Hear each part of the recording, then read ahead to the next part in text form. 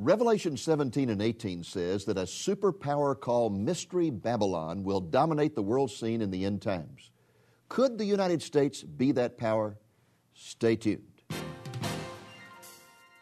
Lamb and Lion Ministries presents Christ in Prophecy, a program that focuses on the fundamentals of Bible prophecy, showing how current events in the news relate to biblical predictions of end-time events and the soon return of Jesus.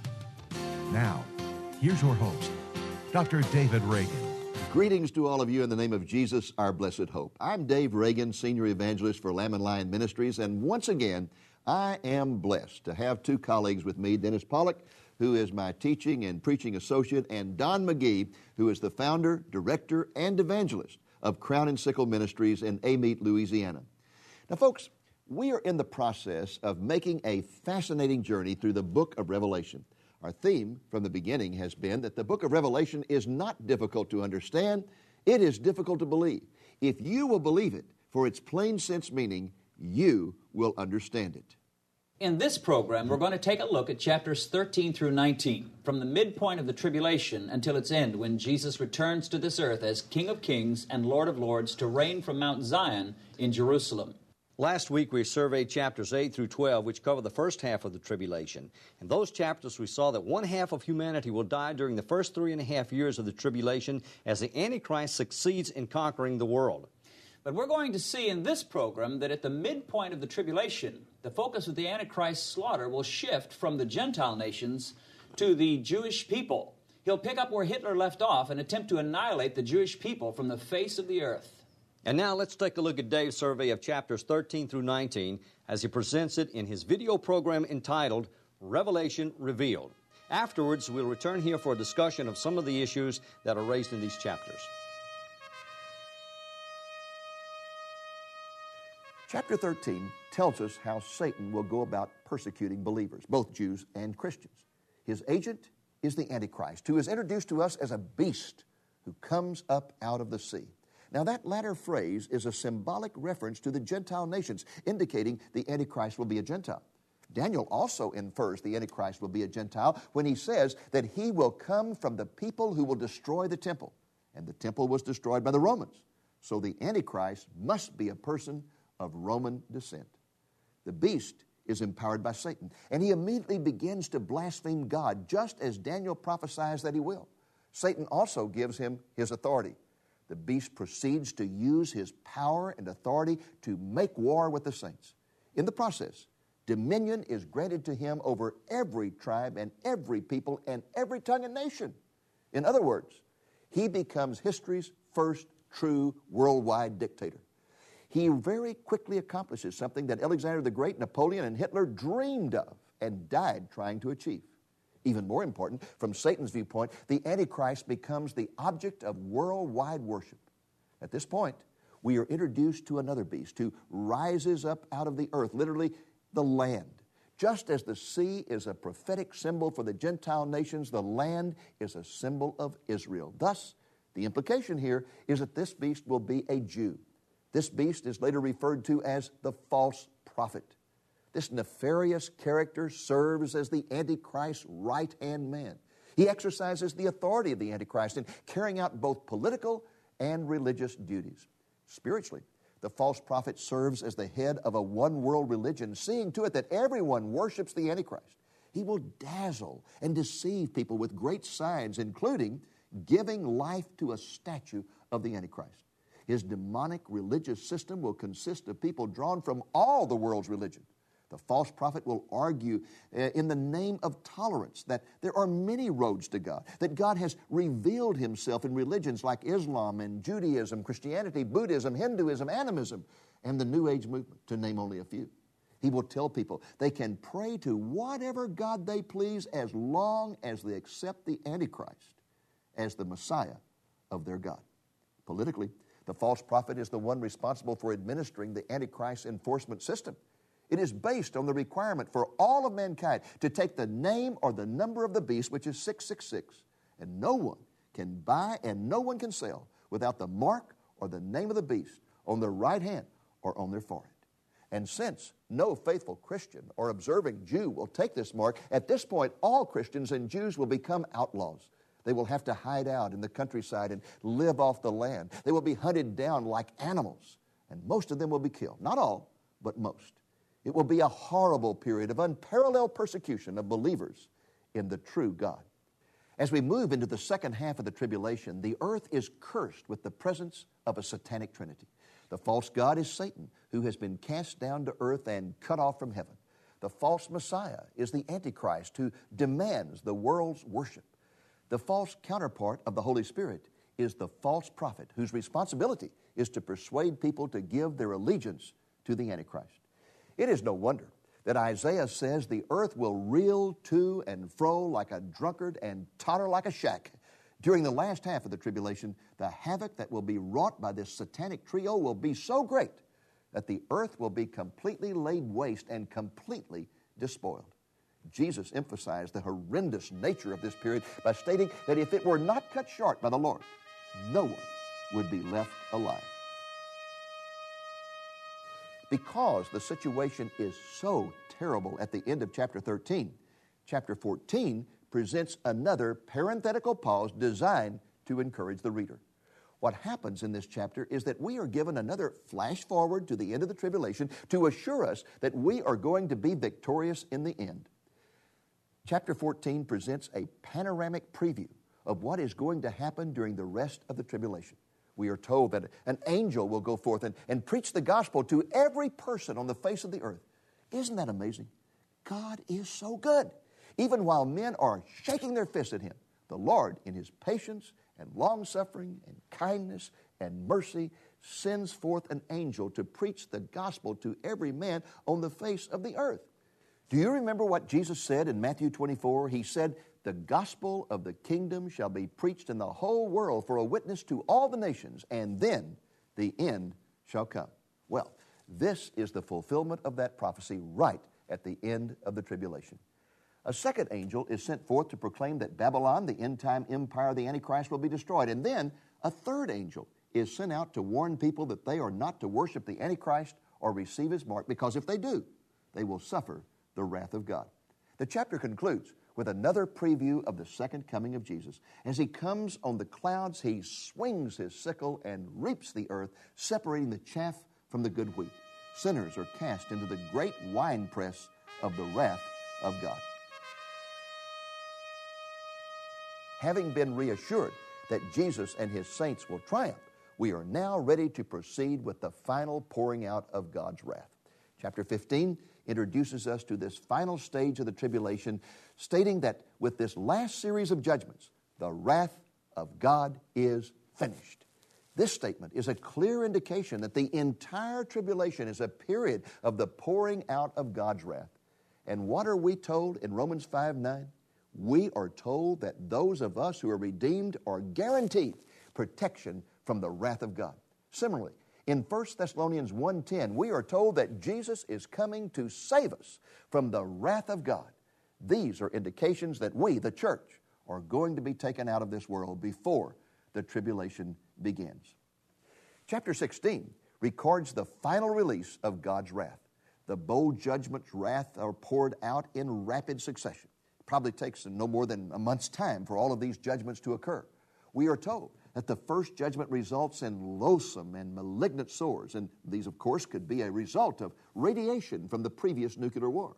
The second and third bowls of judgment pollute all the water on the planet, both seawater and fresh water, and then, just as there's no longer any decent water to drink, a horrible thing happens. The fourth judgment results in the sun being multiplied in its power, and people are scorched with heat. You can imagine the suffering and agony this would produce. The fifth bowl of judgment produces a thick darkness in the area of the Antichrist's throne, which, of course, would be Europe. And the sixth bowl dries up the Euphrates River and enables that great Asian army to march into the valley of Armageddon. The rest of the chapter provides a detailed description of the destruction of the Antichrist kingdom. It is a flash forward to the end of the tribulation when the great earthquake occurs. The Antichrist capital city is destroyed as people are pummeled with huge hailstones that weigh 100 pounds each. The tragedy is that, once again, we are told that most people refuse to repent. Their hearts have become so hardened that they focus their energy on blaspheming God. Chapter 17 introduces us to a vile scene of a great harlot riding a scarlet beast. You know, women are often used in the Scriptures to symbolize religious systems, and that is the case here. This harlot represents the apostate and corrupt church which will dominate the religious scene during the first half of the tribulation. The church will rally apostate Catholics and Protestants as well as practitioners of other religions to support the Antichrist and worship him as Messiah. The harlot is described as being drunk with the blood of the saints and with the blood of the witnesses of Jesus, because she will persecute all true believers who refuse to cooperate with her. Notice that the harlot is portrayed as riding on the back of the Antichrist. This symbolism indicates that the church has become a nuisance. The Antichrist has used her to help consolidate his world kingdom, but now she has become enamored with power, and so the Antichrist turns on her and destroys her. He replaces her with his new one-world religion that is headed up by the false prophet. Chapter 18 depicts the destruction of the political, economic, and social systems of the Antichrist kingdoms. The destruction is swift, total, occurring in 1 hour, 1 day. But again, before the destruction falls, God in his tender mercy sends another angel to warn. The angel announces the impending doom of the kingdom and then implores people to come out. We are told that the sins of the kingdom have piled up as high as heaven, and God is ready to remember her iniquities. As the Antichrist capital city and kingdom are quickly destroyed by God with pestilence, famine, and fire, the political leaders, merchants, cargo handlers of the world weep and mourn in despair because of the wealth that is laid to waste. The scene in heaven is radically different from the one on earth at the end of the tribulation. While all hell is breaking loose on earth and people are weeping and wailing in agony, all of heaven is rejoicing. That's right. All of the heavenly host is shouting hallelujah as chapter 19 begins. It's the only time this Old Testament term of praise is recorded in the New Testament. And the hallelujahs continue for the first 6 verses of chapter 19. Now, why is everyone in heaven rejoicing? There are several reasons. Verse 2 tells us that they are rejoicing because God has avenged the blood of Christian martyrs by destroying the Antichrist kingdom. The second reason they're shouting hallelujah is because the judgment of the saints in heaven has been completed and they are about to celebrate their union with Jesus as the bride of Christ at the greatest banquet the cosmos has ever experienced. Notice carefully how the bride is dressed. The marriage of the Lamb has come and his bride has made herself ready. It was given to her to clothe herself in fine linen, bright and clean. The third reason they are celebrating is because the time has come for Jesus to return to earth in glory and in power. The description of the Lord's return begins in verse 11, immediately following the celebration of the marriage feast of the Lamb in heaven. John sees that door in heaven open again, and out comes Jesus riding on a white horse, and he does not return alone. Look at verse 14. And the armies which are in heaven, clothed in fine linen, white and clean, were following him on white horses. Now, folks, these are not angels. These are the very same people described earlier in verse 8. They are the bride of Christ, his church. This is one of the strongest evidences for a pre-tribulation rapture, for the church is clearly depicted here as being in heaven with Jesus at the end of the tribulation, and the church returns with him. Jesus is portrayed as returning as the King of Kings and the Lord of Lords, and his initial purpose is spelled out in verse 11, where we are told that he is coming to judge and wage war against the enemies of God. Verse 15 says that he is going to strike down the nations with the word of his mouth, and he is going to rule over them with a rod of iron. Chapter 19 concludes with what people often refer to as the Battle of Armageddon. Verses 17 through 21 describe the Lord's defeat of the Antichrist and his forces, which, according to Daniel 11 and Revelation 16, are camped in the valley of Armageddon. But you know, there really is no battle. Jesus does not send forth an army to fight. Zechariah 14 makes it clear that the Lord simply speaks a word, which results in the Antichrist and his forces being instantly destroyed by a supernatural plague. Paul affirms this in 2 Thessalonians, where he states that the Antichrist will be slain by the Lord with the breath of his mouth. Zechariah adds that the eyeballs of the soldiers will melt in their sockets, their tongues will melt in their mouths, and their skin will drop from their bodies. All that will remain will be their bones and their blood, which will be as deep as a horse's bridle for a distance of 200 miles. This terrible carnage is called the supper of God. What a contrast we have here between the beautiful marriage feast in heaven and the ghastly supper of God on earth, when the army of the Antichrist will become food for the vultures. And the crucial question is, which of those feasts are you going to attend? Are you going to be invited to the glorious marriage feast of the Lamb in heaven? Or are you going to be feasted upon by the vultures at the supper of God here on earth? At one feast, you are the honored guest. At the other, you are the meal. The choice is yours. Your faith depends entirely on whether or not you put your faith in Jesus as Lord and Savior.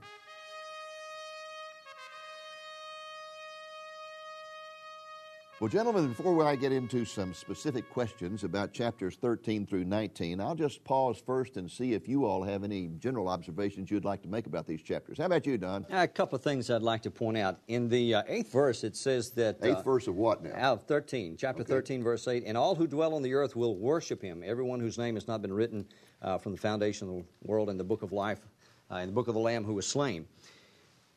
This is what Satan has always wanted. It was the reason for his usurpation, or his attempted usurpation, of God's authority in the throne room of heaven at the beginning. It was what he was going to do in the Garden of Eden. He was going to put man in a situation where they would be forced to worship him because he had the answer. And it's what he's going to get from the world here. And the second thing about this is his high point. This is the pinnacle of his career. He has always wanted to be worshipped, and he's going to be worshipped, but it is going to be very short-lived. Amen. That's what I was going to say. It's his high point, but he's about to hit his low point. That's right. That's right. It's going to be short-lived. Yeah. What about you, Dennis?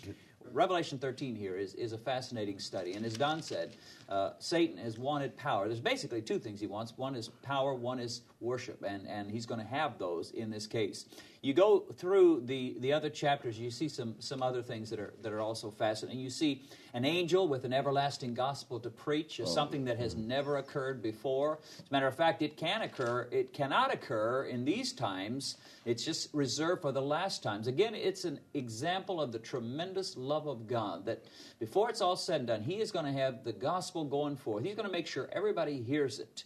And he is going to, many people will come to Christ as a result of that. And this is right near the end of the tribulation. He's already poured out 2 series of judgments. People are still shaking their fist at him, and yet he sends an angel to proclaim the gospel to every person on planet Earth. Still an age of grace. One of the things that I think is interesting also is the picture you have of the harvest that is pictured in chapter 14. Yes. You see a dual harvest going on. You see Jesus, the Son of Man, as he's called in that particular passage. And the word is given, thrust in your sickle and reap. The time has come for you to reap, for the harvest of the earth is ripe. And so there's a harvesting of the church. And then you see also a harvest of the wicked, this harvest of the grapes of wrath, as God pours out his wrath.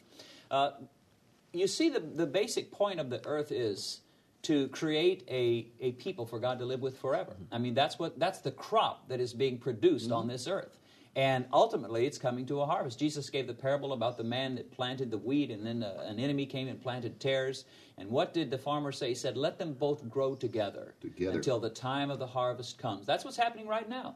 The church, God's people, are growing on the one hand. Wickedness is proliferating and growing on the other hand.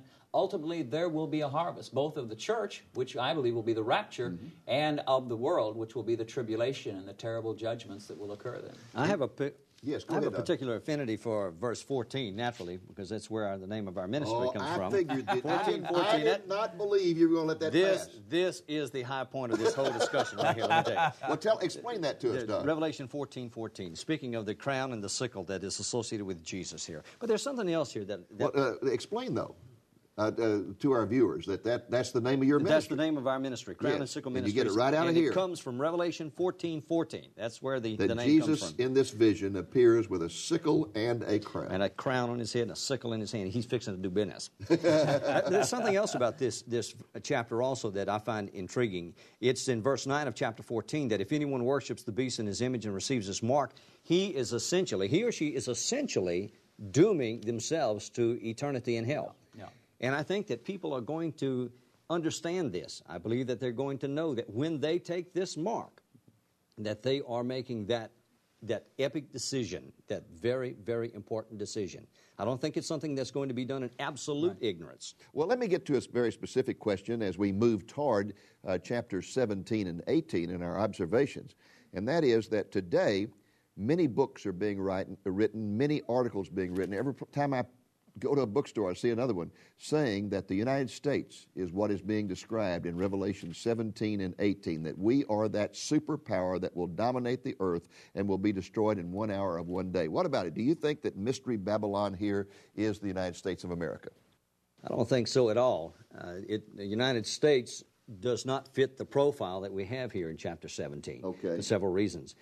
I personally believe that this is a religious system that he's talking about here. And in the United States, though it's a great nation and has a lot of influence, we don't know what that influence will be during this time, but even if it would be a powerful and great nation during this time, it would not be the religious system that John is seeing here. Well, basically what you have here is a religious system in 17, but you have a political economic system in 18, and the two are welded together, so that you've got all three. You've got political, economic, and religious system that's dominating the world.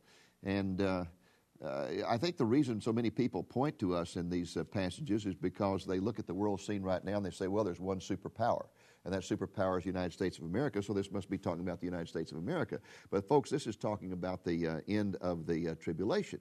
And during the end of the tribulation, we're talking about the worldwide kingdom of the Antichrist. His kingdom is the one that's going to dominate the world as no other kingdom has ever had, because as we saw just a few moments ago in Revelation 13, he's going to control every kingdom, every nation, every tribe on planet Earth, something that people have dreamed about for years but never accomplished. And that's who it's being talked about here. I don't think it's talking about the United States. It's talking about, hey, a superpower that's rising in Europe right now that's soon going to eclipse us in terms of numbers, economic power, and everything else, the European Union. Yeah, I think there's a certain arrogance among many Americans that says, we've got to be there somewhere, find us somewhere. And so they're looking here and there and yon, but it doesn't fit. Well, let me ask you another one, and that is that over in chapter 19, Jesus is portrayed here very, very dramatically and very vividly as returning in great wrath, pouring out the wrath of God upon the earth. In fact, in some places we're told that when he comes, his wrath will be so great that the presidents, the prime ministers, the leaders of the world will crawl into holes in the ground and cry out for the rocks and mountains to fall upon them.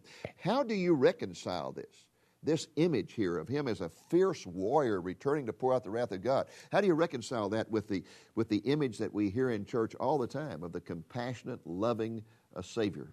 We need to talk about God being a God of love. The world needs to hear that message. There are a lot of people maybe watching this program right now that needs to understand God loves them more than anything else in the world. But God has facets to his character and to his nature. Love is just one of them. Another facet, equally important as love, is the one that we call justice. Mm-hmm. And one of these days, he is going to demonstrate that part or that facet of his character when he pours out his wrath on this world. And it's not going to be like you or me getting angry at someone and pouring out wrath upon them, because sometimes as humans it's unjustified or it's too much or something like that. Not so here.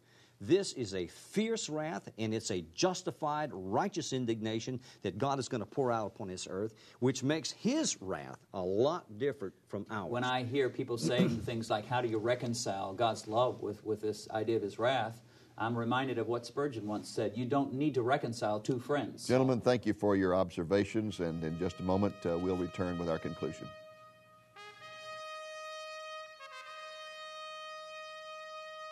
In Revelation 19, we read about two feasts, one in heaven, the other here on earth. The one in heaven is a glorious time of rejoicing as Jesus is united with his bride, the church.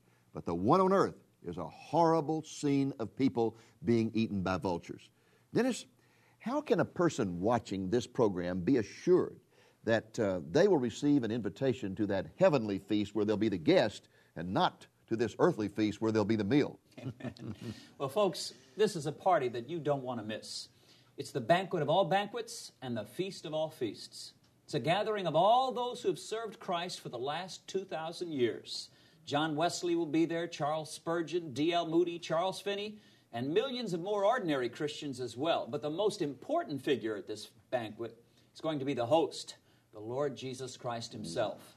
There's a saying in this world that goes, it's all in who you know. And that's pretty much true here. To receive an invitation to that great wedding feast of Jesus, you have to know the bridegroom personally. You have to know Jesus, not know about him, not merely be able to recite the main facts of his life, but know him personally as a result of being born again. So how do you get to know him?